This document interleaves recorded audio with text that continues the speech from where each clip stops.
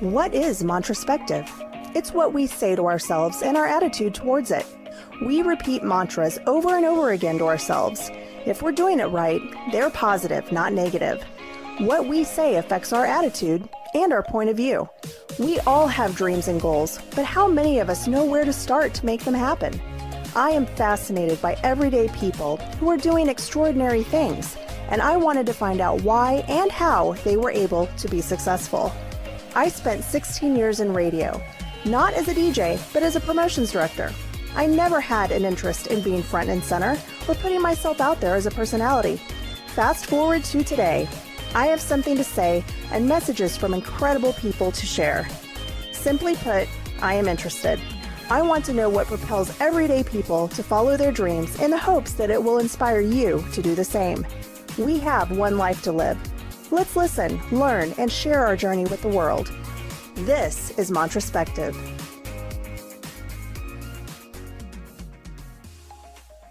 Well, all I can say is it's Tuesday, which means one thing. It is First Tuesday with Heather and Sarah. So I'm happy to welcome back again, Miss Sarah Robinson from The Woo and the Do, where we are going to cover all sorts of topics that you need to know for your life. Sarah, welcome back. Thank you so much, Heather. I'm looking very forward to talking with you tonight. So we were kind of chatting a little bit before we started recording that, it appears you've been super busy, but again, you have yourself so organized that you're like, well, yeah, I'm busy, but I'm not stressed. I got it all taken care of. I've got all my little worker bees and everything helping me out. So, but you have a lot of exciting stuff going on right now. And I want to start with your program that you're kind of offering right now. And it's not even really a program. It's kind of like a workshop that you're offering online for people who are kind of stuck. So can you tell me a little bit about that? Yeah, sure. Yeah, this is like a little series I have going on right now. And what I find in my work, the people I work with are women who good enough isn't good enough. Something's happening, something's shifting, something's changing. And it may have been good enough before, or maybe it was never really good enough, but they thought it should be or is or something. And so those are the women I work with, and they wake up one day and they're like, holy shit, why am I not happy? Why am I not satisfied? Why I should be okay right now? What's all this stuff that I've worked for my whole life? So I'm doing this little series, and it's called What Happened to Happy. And we're just basically investigating, and I'm sharing like the number one reason in people in this situation like this are unhappy. And then I'm giving them some guidance and some tools as the workshop goes on to get happy. And actually, Heather, I believe by the time this podcast airs, that will be over, but the replays will still be up for weeks and weeks. So if anyone's interested, that'll still be up for anyone to view. So kind of that whole feeling of something not being good enough anymore, does that really cover any topic, whether it be, the work situation, relationships, are you talking about a little bit of it all, or are you finding that there's really just one particular area that people really struggle with? Oh no, it's everything, and like I said, there's a couple situations. There's one where you're making the moves, you're doing the stuff, and it all feels so good and it's so great. Maybe it's great for a few years or more than a few years. And then all of a sudden the relationships just aren't serving you the same, or the job just isn't bringing you the satisfaction that it did. Or maybe you get there and right away you realize that it was never really what you needed. You just thought that's what you needed. So I find it most often, I work with a lot of people who are dissatisfied in the workplace because that comes out pretty quickly. Workplace or like relationships. Either parent or partner relationships. That's usually where it comes out the most, but it's all connected. Mm-hmm. So do you find that it's almost that someone feels a sense of obligation, though, when they get to that point, they realize whatever they've done, whether it's a relationship or they've started their own business or whatever, but they've realized it's not serving them anymore, but they keep going with it, is because they feel obligated to, and they have a hard time of letting go of that? Or what's your take on it? I think there's a couple different things. I think obligation is definitely a huge part of it. No one wants to look like a fool, right? No one wants to look like a failure. And a lot of times the way that we think about people who change things, and guys, especially if you watched, I think last month we talked about human design, right? So we have some human designs that are meant to shift frequently.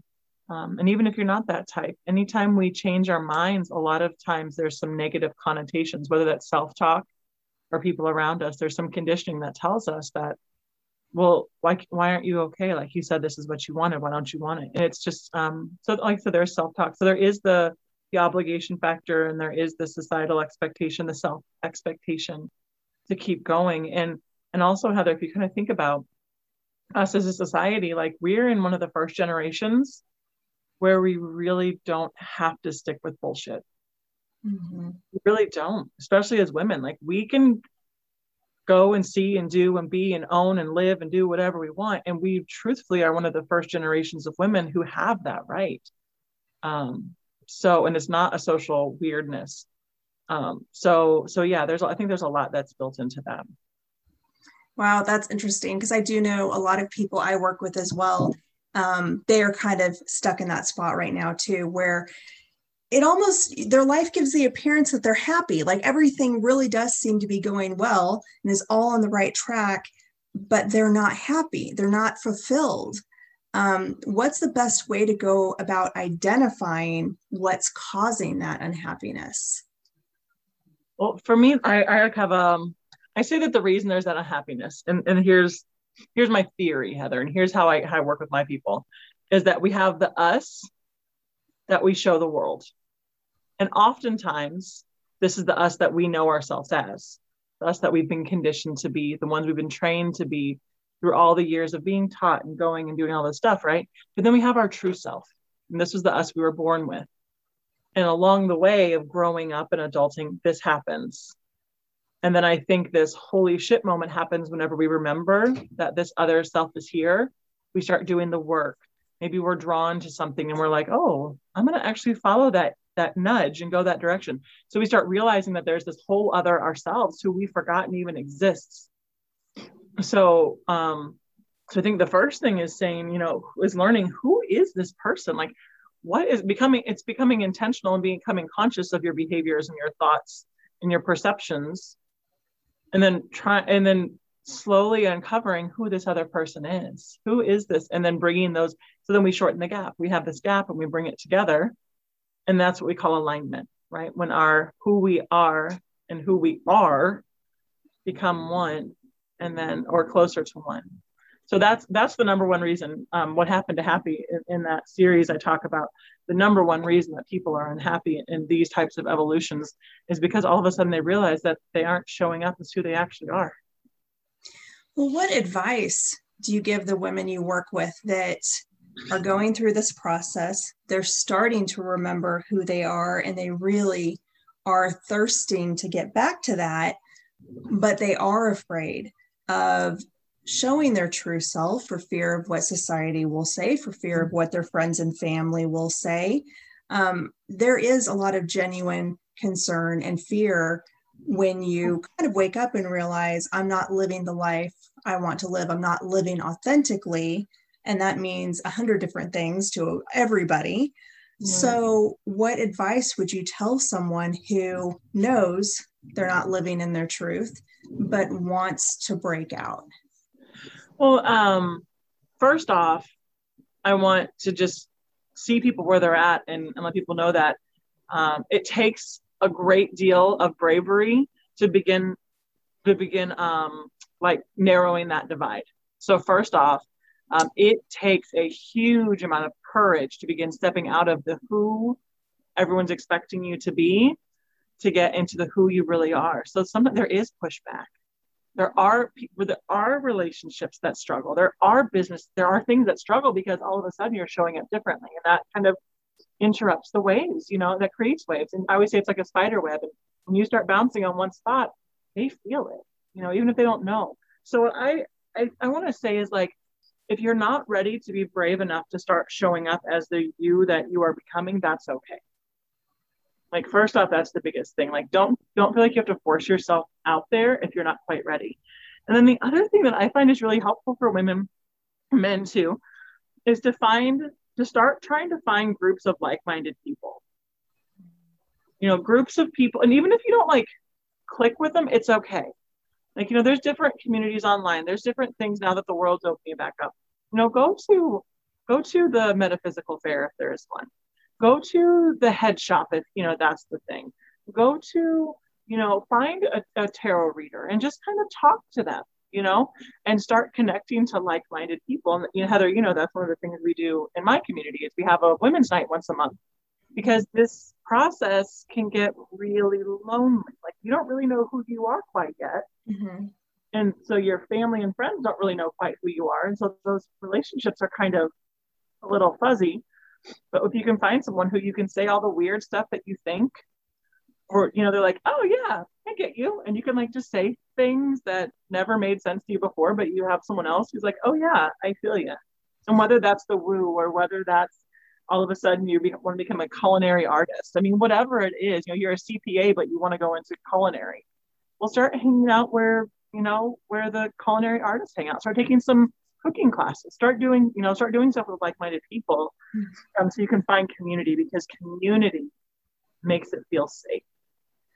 I'm so happy you said that, because that's what I was thinking the entire time. That's what happened for me over this past year, is I found this amazing community of like-minded people who have been such a support system for me. And you're right, it's the most unjudgmental group of people I've ever known in my entire life. And we're from all parts of the world, all walks of life, all nationalities, all religions, but we all have the common goal of wanting to level up, of wanting to be better, of wanting to live our authentic selves. And to have that kind of support system is huge. And you're right, it's everywhere. You just have to be willing to step out, be a little bit brave, and go meet some new people, so you can have those connections. So that's really exciting. I'm really glad you're offering that series. I'm glad people can still go back and watch it, because I think it's something that especially over this last year, people had some time to really think over their lives. They had a minute. We were kind of forced. I said, whenever as individuals, when we go through our awakening, there's usually at least a bit of like a conscious decision, but the world was kind of just shoved into it all of a sudden. Yeah. And that's what it looked like. It was like a societal spiritual awakening, or a societal midlife crisis. Yeah. All of a sudden the world was freaking out, and then people in reaction had to make huge shifts. Like, I don't see anyone running back out to put their kids in 6 sports. Yeah. I don't know about you, but I'm not seeing it happening, because people got that taste of, ooh, this can be different. Yeah. And it was that forced pause. It was, what do you actually want for your life? If we take everything away from you, in essence, is what it kind of felt like. We're taking all the societal norms, everything away from you. What do you actually want? And there's things that I was surprised I didn't miss, that I, was okay with. And then there were things I discovered that I never thought I would do, like having weekly Zoom calls with all these incredible people, and looking forward to even that kind of connection, which was something that was completely new and different and kind of a foreign concept. So, I look at the last year as a complete and total gift, where I know is for so many people, it wasn't. It was hell on earth. So I'm grateful that I didn't have to experience it in that way. But I'm definitely grateful for the time I had to do all this reflection and really decide what I want for my life. And so for all of you listening right now who are kind of in that spot of, I know there's something else there for me, and I don't know quite what it is yet, that's okay. That's what people like Sarah and I are here to help you with, and kind of help guide you on the path. So you've got that series, and you're working on something new that's upcoming right after. What are you doing next? That is actually leading into the next thing. So I talking about my group program. Yeah. Is that what you? Yes. Yeah. So the series is actually it's kind of like the preview to my group program. So I have a intensive group coaching program. It's called The Activation. And it's this exact stuff that we're talking about, Heather. It provides, because, it can get, and for you guys who are in it, some days you're just like stuck. And even if it's not because of this last year, right? Like I know when I came home from I was a corporate worker, 60 hours a week. I had my son. I had my daughter before that. I got married. I had my son. And I planned to just go back to work and just keep climbing the corporate ladder. And when he came, I wanted to stay home, which was so bizarre. So like not what I was expecting to happen. When I came home though, you think this woman who has a new baby and a 3-year-old, she's gonna be so happy. And you have this vision in your head of like what that looks like. Mm-hmm. Well, it turns out that like totally prompted my awakening, because I had to realize that I was scared. I was overwhelmed. I didn't know what was going on. I didn't understand why I felt so much unrest. Like I should be happy. It was that thing. I should be happy. And all of this stuff. So basically I'm working with those women who good enough isn't good enough anymore. And we move over the 6-month period into helping you understand yourself more through human design, through developing intuition. We also have community. It's in a group coaching program to give that community that we're talking about. Like I bring the women to you. All you have to do is just commit to showing up, you know? And then over a 6-month period, like my clients legitimately changed their lives. Like I've had someone tell me that in 2 months working with me, she was able to shift her life more than she had in the previous 2 years trying to do it by herself. Mm-hmm. Because we get that momentum of the group and also guidance. Like, you know, I know where to shine the flashlight. I've done this enough times. I've been through it myself. I've helped enough people through it. Like I know where to shine the flashlight, and I'm pretty damn intuitive. So, you know, I can usually pick up like, oh, here's what we need to do today. And like, yeah. So that's what the activation is. It's a program designed to help people up level their lives and really let go of all the shoulds and the have tos and the, I don't know, and questioning and doubt. I mean, I was telling someone the other day, my women, they're, I think, finishing up their 4th month right now. And you can't tell them that their jobs are good enough for them. You can't tell them that that relationship is right or wrong for them. You can't tell them, if you question their steps, they're going to be like, oh, well, I'm going to try it. We'll see what happens. Like that's where they're at in 4 months. They've gone from this place of, what do I do? Blah, blah, blah, and like totally insane. Like I used to tell my husband, I have a room full of Mustangs and I don't want to like bridle them. I don't want to put reins on them, but I need to learn how to guide them because these are all like super driven, type A, want to do it, gonna live the best life, but they're functioning from misalignment. They're functioning from a place that really wasn't in alignment with who they are. And in just 4 months, like we've got such beautiful, and this is my 3rd round of this, the one that's going on, but then I'm opening a new one. It's open right now for enrollment. So I just can't wait to see who comes in. It's always so exciting. And to see like the sisterhoods, like my group right now, 2 of the ladies met in the program and they're planning programs together. Like they both want to serve other people. So they're planning, doing stuff outside of the program together, you know, so you just never know who you're going to find in these things. And it's truly a transformational program. I love this one so much. It's my favorite. Well, I have to stop and brag on Sarah for a minute too, because Sarah is the type of coach and spiritual leader and all of that wants to lift other coaches and other people up as well. She is not someone who is just in it for herself. She is sharing her space with me and with other people who are offering programs and doing things because, like you said, we're all in this together and we're all doing something just a little bit different that, you know, our groups need. And I think that's super refreshing because you're one of the first people that outwardly said it and said, why aren't we working together? Why aren't we doing this? So, you know, I've got my own coaching program that I offer, and you were kind enough to let me come on your platform and talk about it. We've got the podcast going here. So I just want people to know that that's the type of person you get when you work with Sarah. She's someone who's genuinely in it for all the right reasons and truly wants to help you. Selfishly, I can say that about myself too, but that's a bird of a feather, right? Yeah, but that's what I love about this whole community too, is that everybody wants to lift each other up and see each other succeed, no matter what the process is, no matter who you decide to work with or whatever. We truly all are in this together because, you know, we're in a very interesting time right now energetically, where we can really, truly affect change for our own personal lives, for the bigger collective, for all of that. And you actually hit on something while you were talking that I've heard from somebody else as well. And I'm just interested because I haven't had children. I have not been pregnant before, but a lot of women I've talked to have had this kind of awakening or epiphany or feeling after they've had children. And sometimes it's not after the first, it's after the second or the third, where something fundamentally has changed in them. Do you think that that biologically has something to do with it? I think, truthfully, I don't think that I would be where I am in my journey without my children.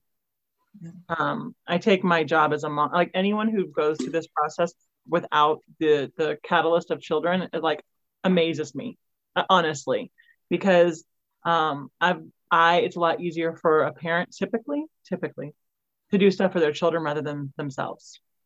And so when you start seeing your behaviors in your children, or you start seeing those little things, you're like, oh, I want to do better for my kids. You start seeing the same patterns in yourself that you saw in your parents. I think that's a lot of it. I do think there's probably some biological stuff that happens.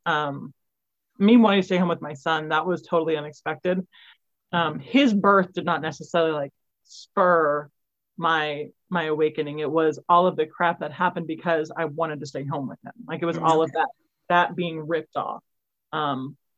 Because I don't know as like a small kid, if a mother of a small child would it even have, and I know that some do, and so I'm not saying this in a negative way at all, but as a mother with a newborn, it'd be really hard to focus on yourself enough to be able, because that baby needs everything for like so long.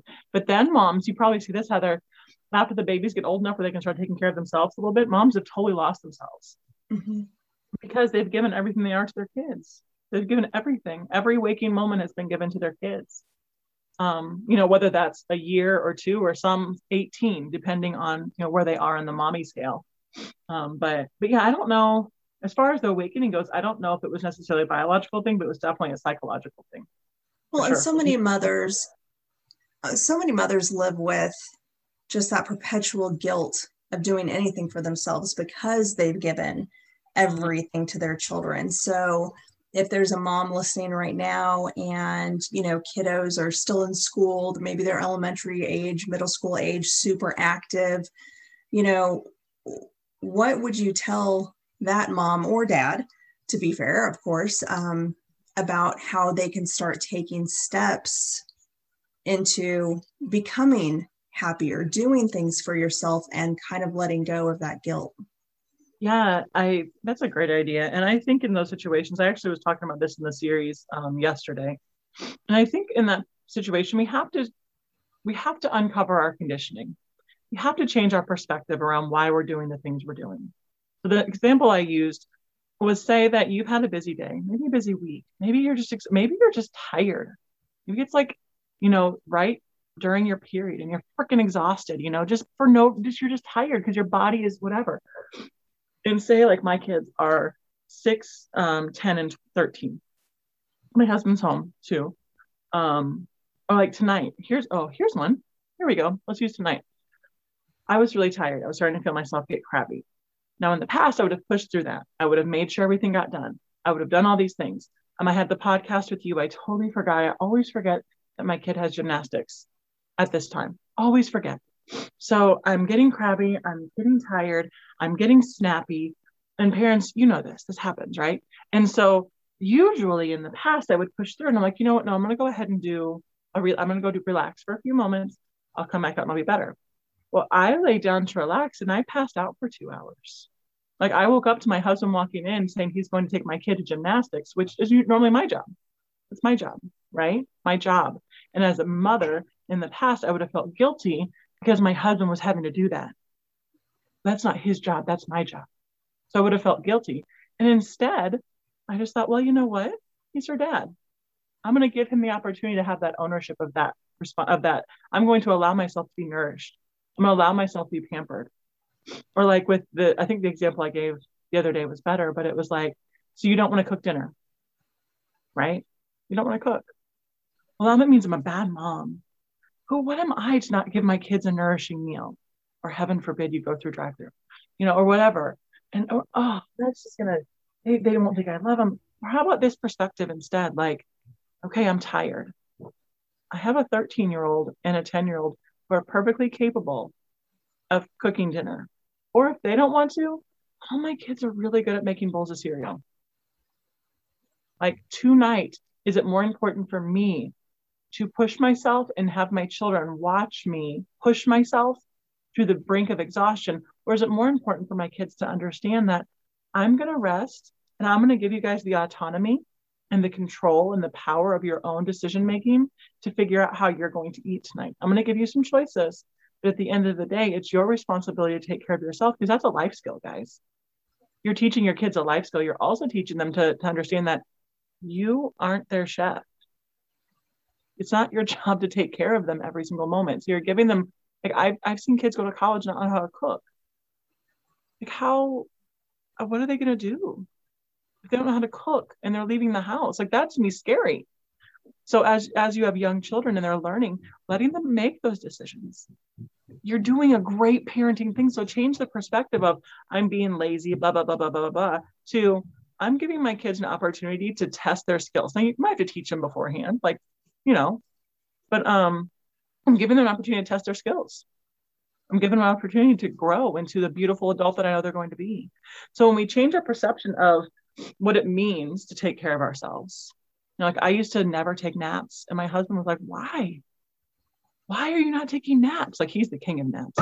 I'm like, well, because I have all this stuff to do. And he would always remind me, like, babe, like, if you take a nap, it will still be there. And sometimes it won't be there anymore because someone else is choosing to take care of you.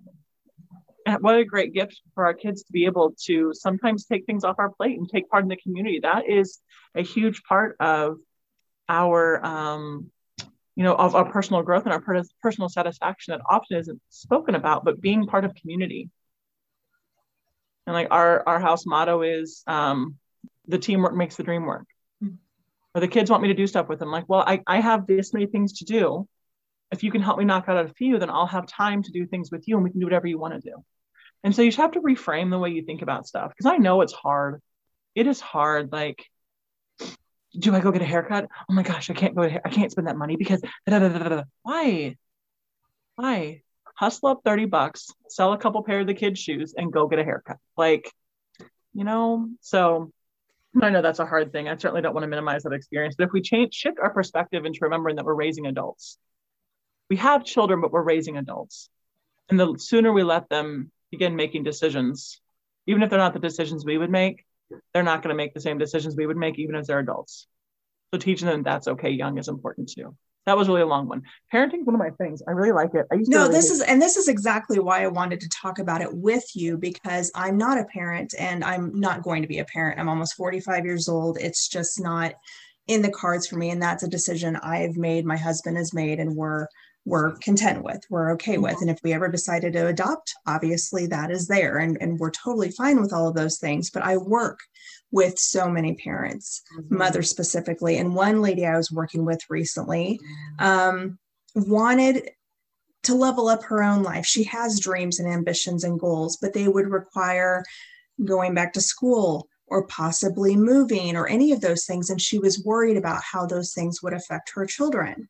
And that's exactly what I did, is I asked her to flip the perspective on it and say, but what if you did that and it changed their lives for the better? What if they got to see their mom succeeding at the highest level possible, or, take them along with you on the ride, make them a part of the process, show them, how you have that ambition and drive. And watching her eyes light up and just saying, I never thought about it like that. I never thought that it would actually influence them in a good way.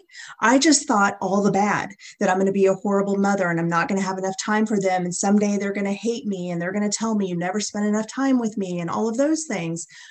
But what if it was exactly the opposite? But what if it was, wow, Mom, we watched you go through so much, but you were still there for us and you motivated us. And now we're successful in doing what we want to do and all of that. And I think it's just so important to address, because for somebody like me, it doesn't diminish it for me or make it any less difficult, but I don't have those little minds that I have to concern myself with. So I do want to spread that message with, somebody like you who is a parent, who is a wife, who is a full-time working mom.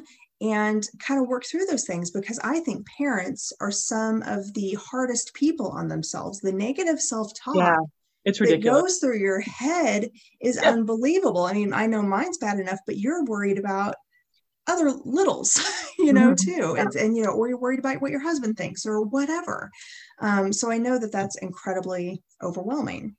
It can be. I think Heather, you did with what you did with her though. I mean, that's the golden ticket, is realizing that, yeah, these little people look up to you, but you can make any situation. Like I've heard stories about kids during the Great Depression, and they don't remember the stories of the soup lines. They don't remember the stories of not having enough clothes. They remember that they would get together in someone's living room while the moms were changing the flour sacks into their dresses, and they would get to roll around on the floor and play, or they would make up games with whatever tools they had. And those are the things they remember. They don't, because you make the best of it, and like, we don't want to emotionally bypass and all of that. And, and there are hard days for everybody. But when you get down to it, you can always shift your perspective. You can always perspective, like you said. You can always change the way you see things, or the way and that changes the way we experience it. That interrupts. This is moving us from who we think we have to be into who we truly are, is by shifting our perspective about things. Because we do have stories about what it means to take care of. Oh, she's selfish. Well, excuse me? Taking a nap? No, no. No, I'm not, because I'm tired. If I don't take a nap, I'm a holy terror in this house. There are some days I wake up and I'm like, and I'm leaving the house. Where are you going? I don't know. When you get back? I don't know. Okay, well, will your phone be on? I'll check it sometimes, because they know I just need to get out of the house, because especially when I first became a stay-at-home mom, because I would lose my mind. I was working 60 hours a week to being a full-time mom. Oh my gosh, I just about lost my shit. Like, my husband would walk in the door and I'd be running out while he was coming in, just like, and I'm done. And I'd like throw the keys and go. But it was because if I were at home, I would have been ineffective.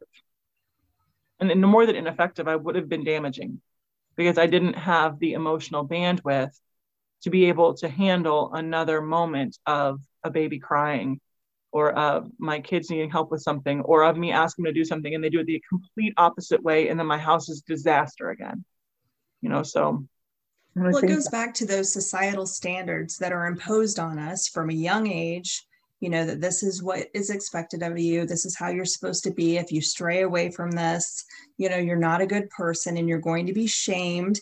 And, anyone, whether you're a parent or not, you need to have that courage, when you can build it up, of speaking up for yourself and setting boundaries and saying when you need the time and taking the time when you need it, because it goes back to the old adage, how are you going to take care of anybody else if you aren't taking care of yourself? And especially, my gosh, moms and dads who are juggling so much. I mean, so many of our friends and their families, their kids are in 15 different programs. And I mean, even during the pandemic, I mean, just homeschooling and all of that, you took all the sports stuff out of it, and yeah, that's fine, but it almost made it harder, because, a lot of parents were working from home and they were trying to homeschool their kids, and it created absolute madness. But I think a lot of that too, if you are in a 2-parent household, it's that communication too with your spouse, just like what you're talking about. Your husband knows when you need a minute, you need a minute. And he respects that. And I know you do the same for him. How do you approach that conversation with your spouse if that's not the world you've been living in currently? And I also want to say, even without the spouse involved, because my husband's a trucker, we talked about this before we started. He's not gone like for long periods of time, but there are days where all of a sudden it's 9:00 at night and he's still at home because he broke down somewhere. And even when he does get home, he's tired. He's been in that truck for 10, 12, he's tired, So even though I have him, sometimes I do function more as like a single parent household, in the fact that you have to teach your kids those things too. They are capable of leaving you alone at a very young age. Again, it's teaching them the autonomy and that ability to be okay without you. And so I just want to bring that up. But, the conversation, I think any communication with a partner is, first off, we have to figure out how we're truly feeling. All right. And I highly recommend looking up like an emotion wheel. It has like 3 or 4 levels to it. And usually you start in the center and there's like 7 tertiary emotions. Like I'm mad, I'm sad, I'm happy, blah, blah, blah. Right. But then you work your way out of the ring and you identify, because what these big emotions are, is this is like the mask of our emotions. This is like the generalist statement of emotions. But when you really get down and you dig, you get real vulnerable, which is what we must have in relationships with our partners, in healthy relationships, is moving to a place where I remember with him the day I was able to go from I'm mad to, babe, I feel really disrespected. He was like, whoa, what? Yeah, I feel really disrespected. Well, why? What happened? Well, I've worked so hard to clean the house all day. And I spent all day yesterday cleaning the house, and I was managing the kids. And I really, because knew I was going to be gone all day today, and I really just wanted to go home to a clean house. And I walked in the house, and you were downstairs all day, and they were upstairs all day. And now the house is destroyed again. And I feel like I was so disrespected because I really needed that. Babe, I had no idea. I didn't know. And then my husband, I have a fucking amazing husband. And then he gets up, he's like, all right, kids, do this, do that, do that. He's throwing the cousins in the car, taking the cousins home, making sure, because he knows that there have been a few times I've lost my shit, but he's just like trying to get the troops going, because now he sees I was disrespected. I felt disrespected, and that's not how he wants me to feel. So I think truthfully, don't approach a situation when you're angry. Don't approach a situation with the snap things or when you're feeling defensive. For me, I was so defensive for so long. It was ridiculous. But learning to catch that, okay, I have a really huge feeling right now. I need to pull myself back. I need to evaluate how I'm truly feeling, because when we allow ourselves to live in that anger spot, it's hard. I'm angry. Well, why? Well, because I cleaned house all day. Okay. I didn't tell you to clean house all day, but I did. I did clean house all day. And then I was gone all day today. And see, now we're totally missing the point. Mm-hmm. Totally missing the whole point. Now this is getting to be a debate over who's better and who's worse and all this crap. None of it matters. Let's just get to the damn point. The point is I feel disrespected. Mm-hmm. I feel like my contributions aren't being valued in my household. Oh, well, that's some real shit now. Now we can work with that. Mm-hmm. And, there are times too when our partner, and you can even say, one thing I love, especially if you have a partner like mine who works a lot, is you can say, hey, I have something I'd like to discuss. Are you open to hearing me right now? And laying that groundwork of, are you open to hearing? Because maybe there are times my husband's going to talk to me and I'm going to say, no, I'm not open right now. I can't have a stable, open mindset right now. I'm dealing with my own stuff, but can I come back to you in a little bit? Mm-hmm. And then circle back around. It's just all about remembering. I know sometimes in our relationships, Heather, even without kids, relationships are mind fucked sometimes. Mm-hmm. It's like, my mom sometimes looks at me. My mom divorced 3 times. My sister never married before. And they're like, you have the patience. I said, it's not about me. It's about we.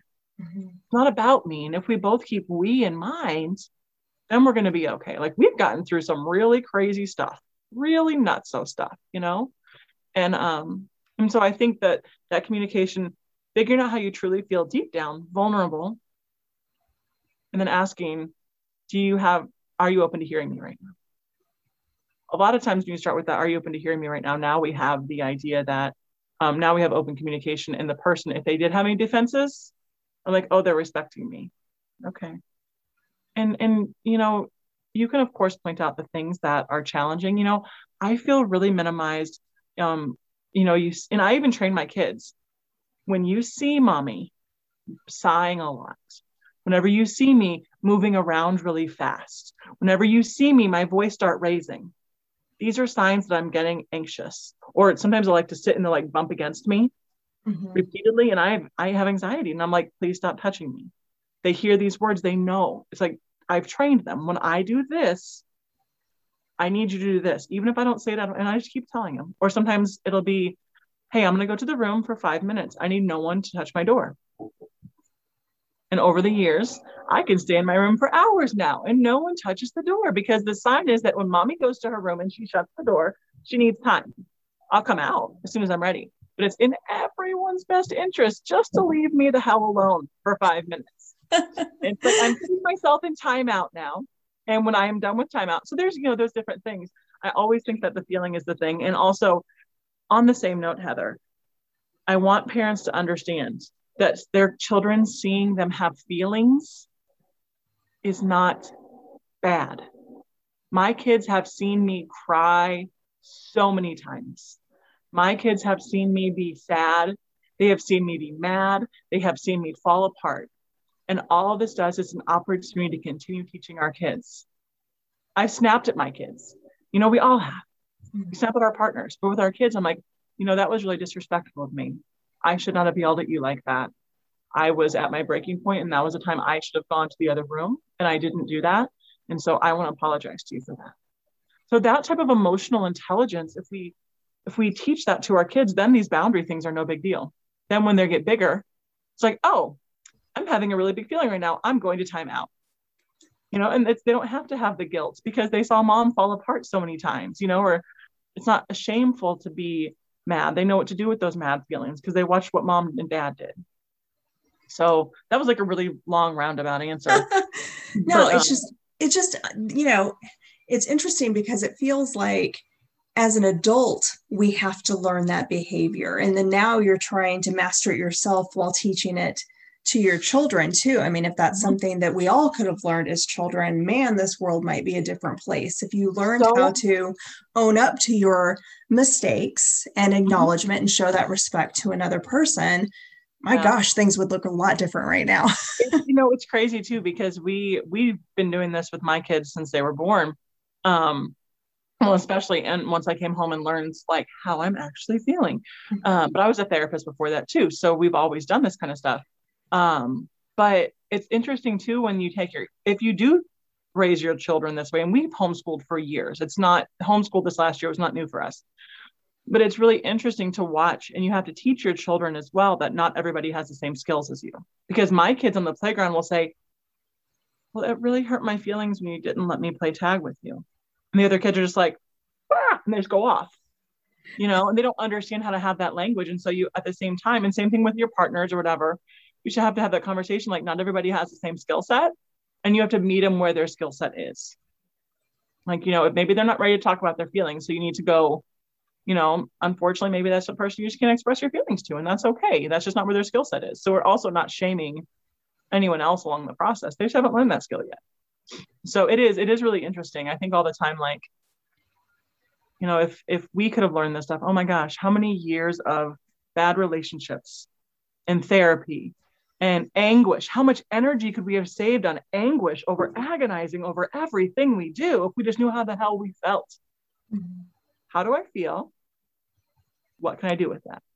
How do you feel, and how do you communicate it to someone else? I mean, that's half the battle right there. And just, being that you were a therapist, still are, I mean, technically, you learned all of those things and you were able to adapt it. Like, I feel like that should be required learning in schools and stuff. My God. I mean, watching my oldest, she's still in the school system. She's my stepdaughter. So we compromised with her, right? But she's been doing online schooling, and watching what they learn all day long, I'm like, isn't like empathy more important than this? Like, this is important. It's good to have knowledge of this thing. I'm not poo-pooing the system, but like, isn't like identifying our emotions more important? Isn't like effective communication more important? Isn't knowing when to take a time out? Shouldn't that be honored? Yeah. I agree with you completely. And maybe someday we'll get there. I mean, fingers crossed.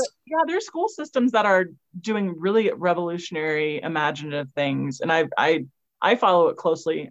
Even though my kids aren't in the school system, like, I want to see the school system changing to serve kids, to serve families, and to serve the society at large. And so I get really excited when I see any sort of research popping up anywhere that's like, this school's trying it differently. It's like, oh, how exciting. Let's watch what happens, So. Well, I can't wait to follow you as your kids become teenagers and see how effective all this training has been, because how emotional teenagers are. We all were one once. Yeah, so. Our 13-year-old, I've had her since she was 4. I've been in her life since she was 4.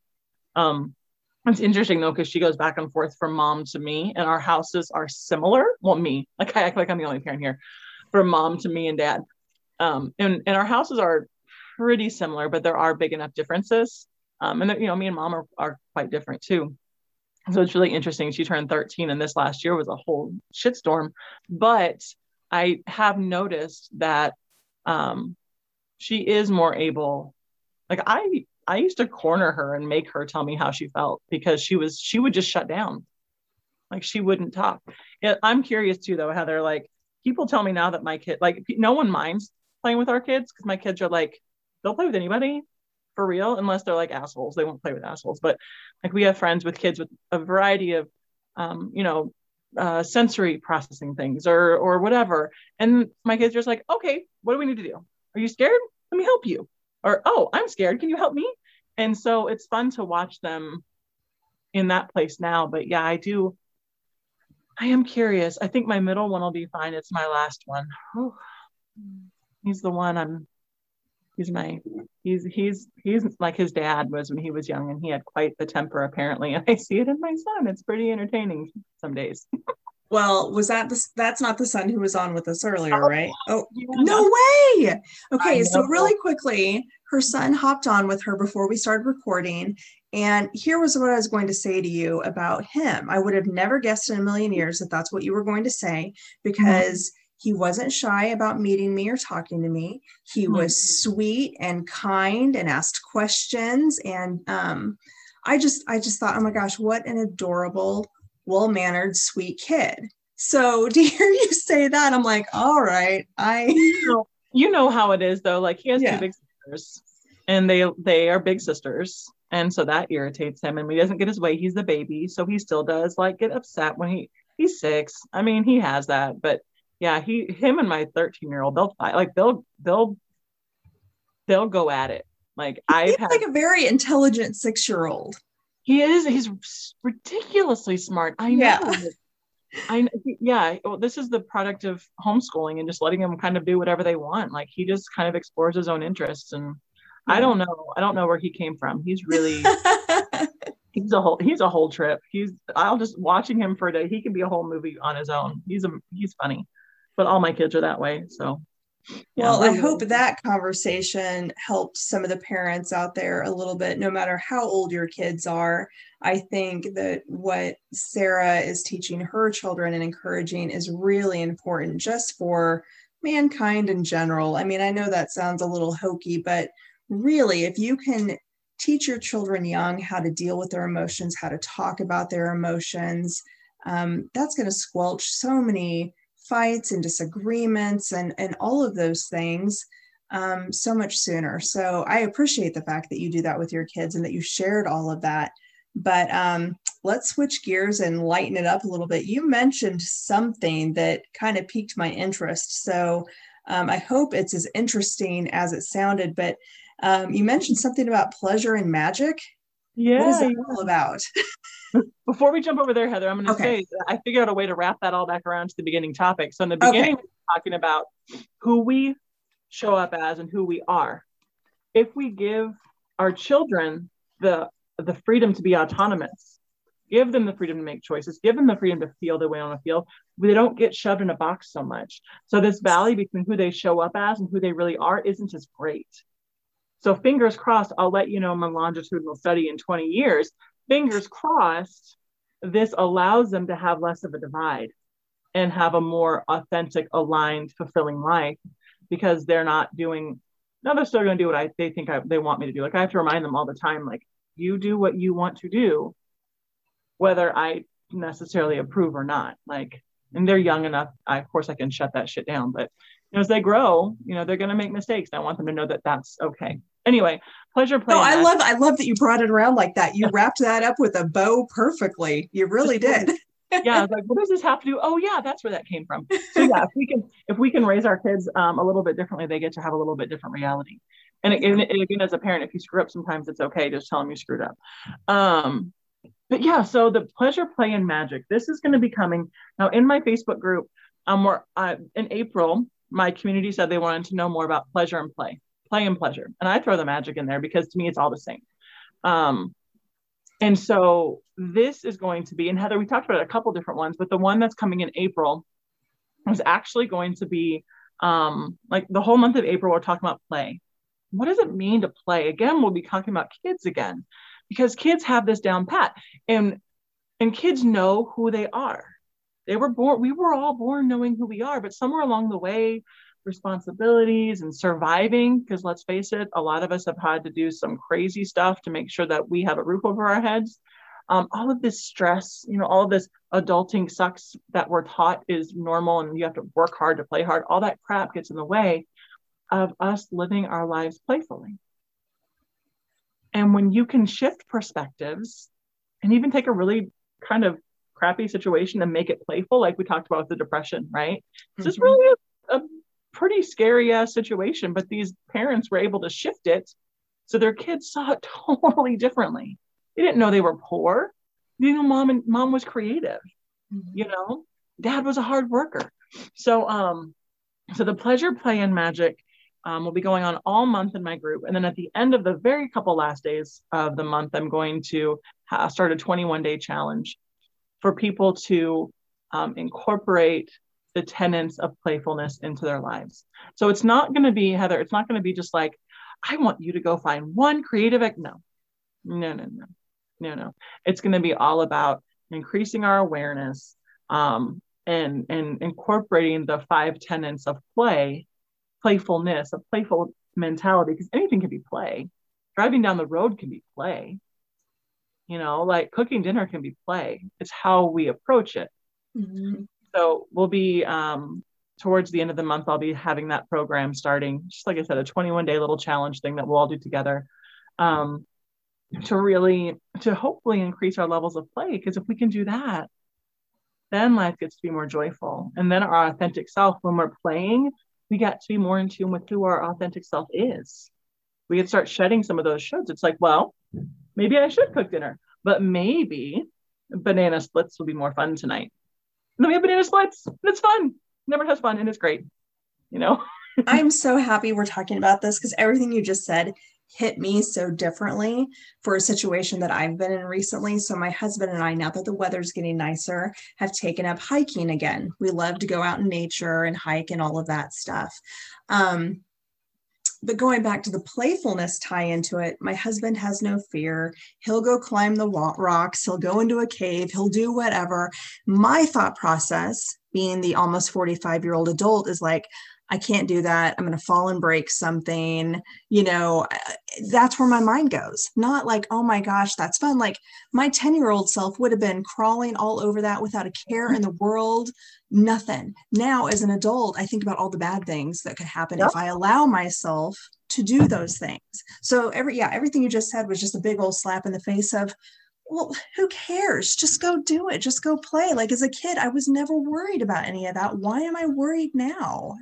So there's a couple of tenets that you can use there then of playfulness. First is imagination. You're imagining all the bad stuff that can happen. So allow yourself to stop for a moment and imagine all of the magic that can happen, all the amazing things. I might find a mushroom. I might find some cool, whatever, and kind of allow yourself to go there. So you're shifting your nervous system, you're shifting your expectations. And also whenever you do that, that you start noticing that cool stuff instead of all the stuff like, oh my gosh, I almost slipped, I'm going to die. Like, oh, I slipped. Okay, cool. And then also spontaneity and adventure, 2 more tenets of playfulness. Today I commit to being more spontaneous. Husband goes up into the cave, and you're like, it's gonna be really cool. Maybe we'll find crystals or whatever, whatever. And then so you can start incorporating those tenets of play too. So it's just so funny how we mess with ourselves as adults like this, because the same thing happened when we went to Colorado. And I might have told this story already on a previous podcast. I can't remember. It might have even been talking to you, but we were up at a high altitude, super high altitude. And at the time I was super out of shape, and to hike up to this high point, I would have keeled over in my mind. Like there's just no way I could possibly do it. And we had already hiked this super long trail and I was exhausted. So I said, go on without me. I'll wait for you here. And then that FOMO starts setting in, like I'm missing something amazing up there. And, but I've already told myself, you can't do it. You're going to get stuck. You're going to get winded. But I'm watching like these 70 and 80-year-old couples just hike up this hill like it's nothing. And I'm like, okay, I really need to try this. And I did it. and I made it. And I had this whole sense of accomplishment and that feeling of playfulness when I got up there, of that being elated that it was something that I actually accomplished and did. And then I got to see all these amazing things up there that I wouldn't have otherwise. But for some reason, as adults, we allow that negativity and all of those serious things creep into our heads. Why do we do that? Heather, because we have to be responsible. No. Right? This is the programming we get. Like, you know, we have to be logical and responsible. And how irresponsible is it of you to possibly break your leg up? You know, like, you know, my husband is out of shape, but he loves to play softball. Every single day he walks in from softball practice without a broken leg. I like thank the Lord, because you know, but that's that's me. He's not worried about it. He still jumps around there like he's 16 years old, because in his mind and his imagination, he's now he gets home, he has to soak his knees and his ankles or whatever. But you know, so it's just that, like you said, it's just believing you can do it and imagining. Your FOMO is also your imagination. Like, really, just imagine what's up there. Imagine how beautiful that is. You know, so yeah, I don't know. It's that life kind of just gets to you sometimes, you know. I get that visual of the Patch Adams movie where, you know, Robin Williams is a goofball anyway, but being Patch Adams throughout the entire movie, he's just having fun. He's finding the joy in absolutely everything. And he's getting shut down at every turn by the powers that be, that you can't do this. This is serious business. This is medicine. Right. You can't be like this. But he pushes through and shows how you can have this joy for what you're doing and still be serious and everything. And I'm so happy watching a movie like that. And then I go into my own life and that other side takes over again. So I'm excited for that. That sounds like it would be really interesting and a fun challenge for everybody to just say, you can have 21 days of fun. Like it's time to get out of that comfort zone and remember what it's like to just be a kid and let go and not have a care in the world. Right. Yeah. We can all carve out 30 minutes or an hour or an afternoon. You know, it doesn't have to be, you know, whatever. It doesn't. Yeah. So I'm excited. I'm putting it together right now. And I'm, of course, you know, Heather, I'm a big old like neurology, psychology, sociology nerd. So I'm doing my research as I go when I'm reading these research studies. And like, I love this stuff, but I don't always just based on like my experiences. I do read science a lot and bring that into it too. So like every time someone has, like when you were talking, like I wanted to say, oh, well, yeah, I was reading this one research study, but we don't need to get into the research studies. Patch Adams is good. But, well, I mean, you could have done that. That's just, you know, for a layman like me, that's just what I go to. That's what I relate to. I love it. Like that. I think it's a perfect example though, because you get to see how he takes. So that just goes to show us that like, if Patch Adams can take terminally ill children and make that into something playful. Yeah. Like I can make dinner playful. Yeah. You know, I can make chores playful.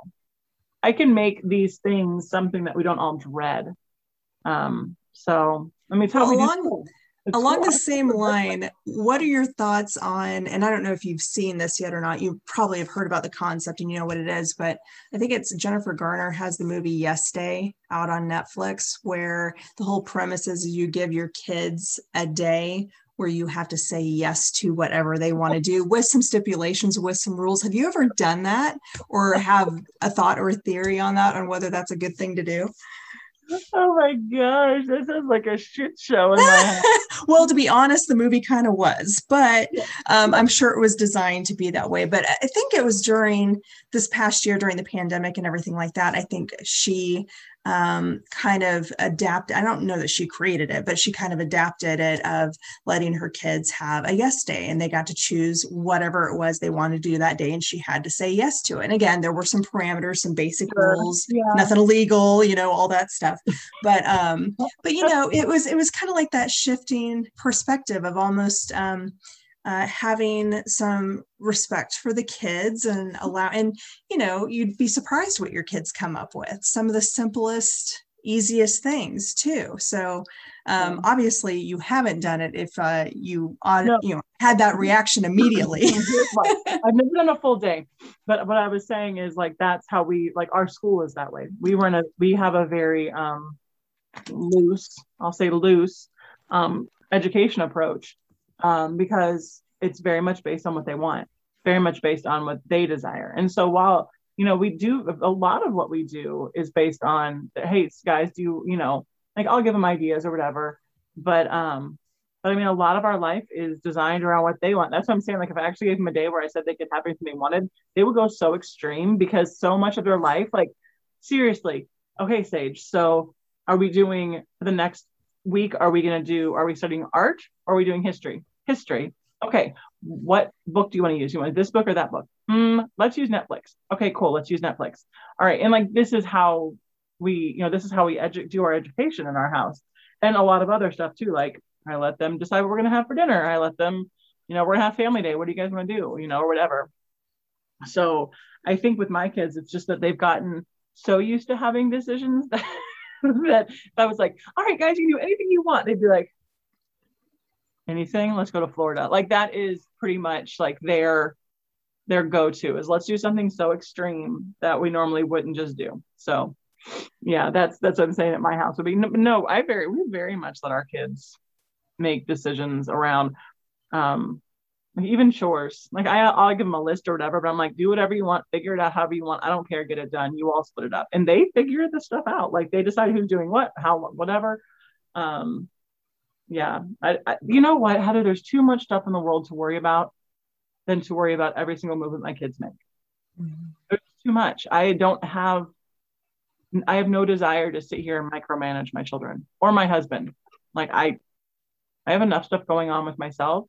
Maybe that's another thing we could tell parents is like, and I know it's hard. I know it's scary.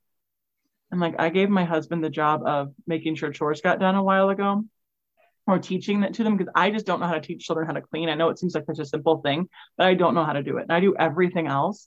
So he's like, and I'm like a very vinegar and baking soda, and that's me. I'm like super hippie. And he's like, bleach and Lysol. And so he said, okay, I'll do it. He's like, but we're gonna have to do it my way. I'm like, I know. It's like, so I'm gonna go to the store and get me all my supplies because I don't have anything here. I know, but I decided in that moment that it was more important for me not to have to teach them chores than for me to have my way, So and that's the same thing with our kids, the yes day, or, allowing our spouse, heaven forbid, to parent a child in a different way that we would. What? You're not going to follow our routine? Well, no, because it's dad and mom don't have the same routine, and who cares? Are the kids alive? Yes. Sweet. And we keep moving, but yeah, I think, that's a yes day. I think I've heard of that before. I think it just came out a few weeks ago, but the whole concept I think has been around for a minute. I'm going to take a look. We might watch that together. I'm sure the kids would love it and would probably give them tons of ideas, just FYI. Yeah. Well, we have like, when they were little, we'd like write little pieces of paper of like all the stuff they want to do and throw it in a jar. So like whenever we were bored, we could just pull something out and we would do whatever that thing was. That was when I was like a super awesome, high achieving homeschooling mom. And now we just roll over and look at each other like, we doing something today? Let's bake cookies. All right. That sounds good. Let's bake cookies. So. Hey, that way works too. Yeah. We all get our needs met. So, and they seem to be smart enough. So, I mean, that's good. Well, I think we have covered about everything that we need to cover in this episode. We did a lot. I'm impressed with us. I'm gonna say, like, we just did the whole damn thing. We really did. Top bottom all around, and kids and parenting, and shoot, solving the world's problems one podcast at a time. And you know what? It all goes back to the same original thing: who we show up as, and who we are, and how we bridge that divide. Because this is all the thing. This is all the thing. Well, tell everybody how they can get involved in your activation program and participate in the 21-day challenge and all the stuff, all the things.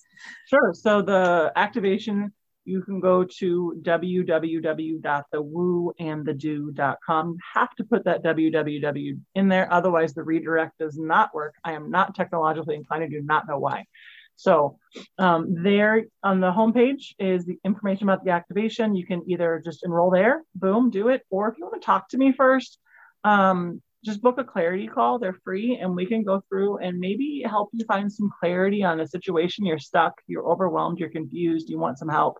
Go ahead and book a clarity call with me, and let's see if we jive, if we work well together, and if that's something you want to do.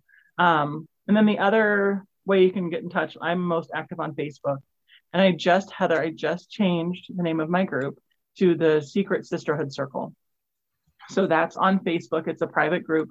And I don't have anything about it. Actually, my group doesn't even know about the 21-day thing yet. So, well, they may, but I don't think so. So that's where you'll be able to find information about that and get in on that as the month progresses. That'll be towards the end of the month, but yeah, that'll be there. Well, awesome. I'm excited for all of it. I can't wait. And now we've got to figure out what we're talking about next month, which I'm sure will be fantastic. I've got no doubts about it. I already have ideas. So you're an endless mind of ideas. You've got so much going on up there, and I love all of it. I always learn from you every time we talk. So I'm thrilled to death that we're doing this every single month. So thank you again for joining me. And we will see everybody the first Tuesday of, I guess it would be May next. Oh gosh, yeah, the first Tuesday of May. All right, Sarah, thank you very much. Thank you, Heather. Remember, your thoughts become your reality. You have all you need to begin to make your dreams come true. Dream it, believe it, manifest it. Have a great week, and I'll talk to you again soon.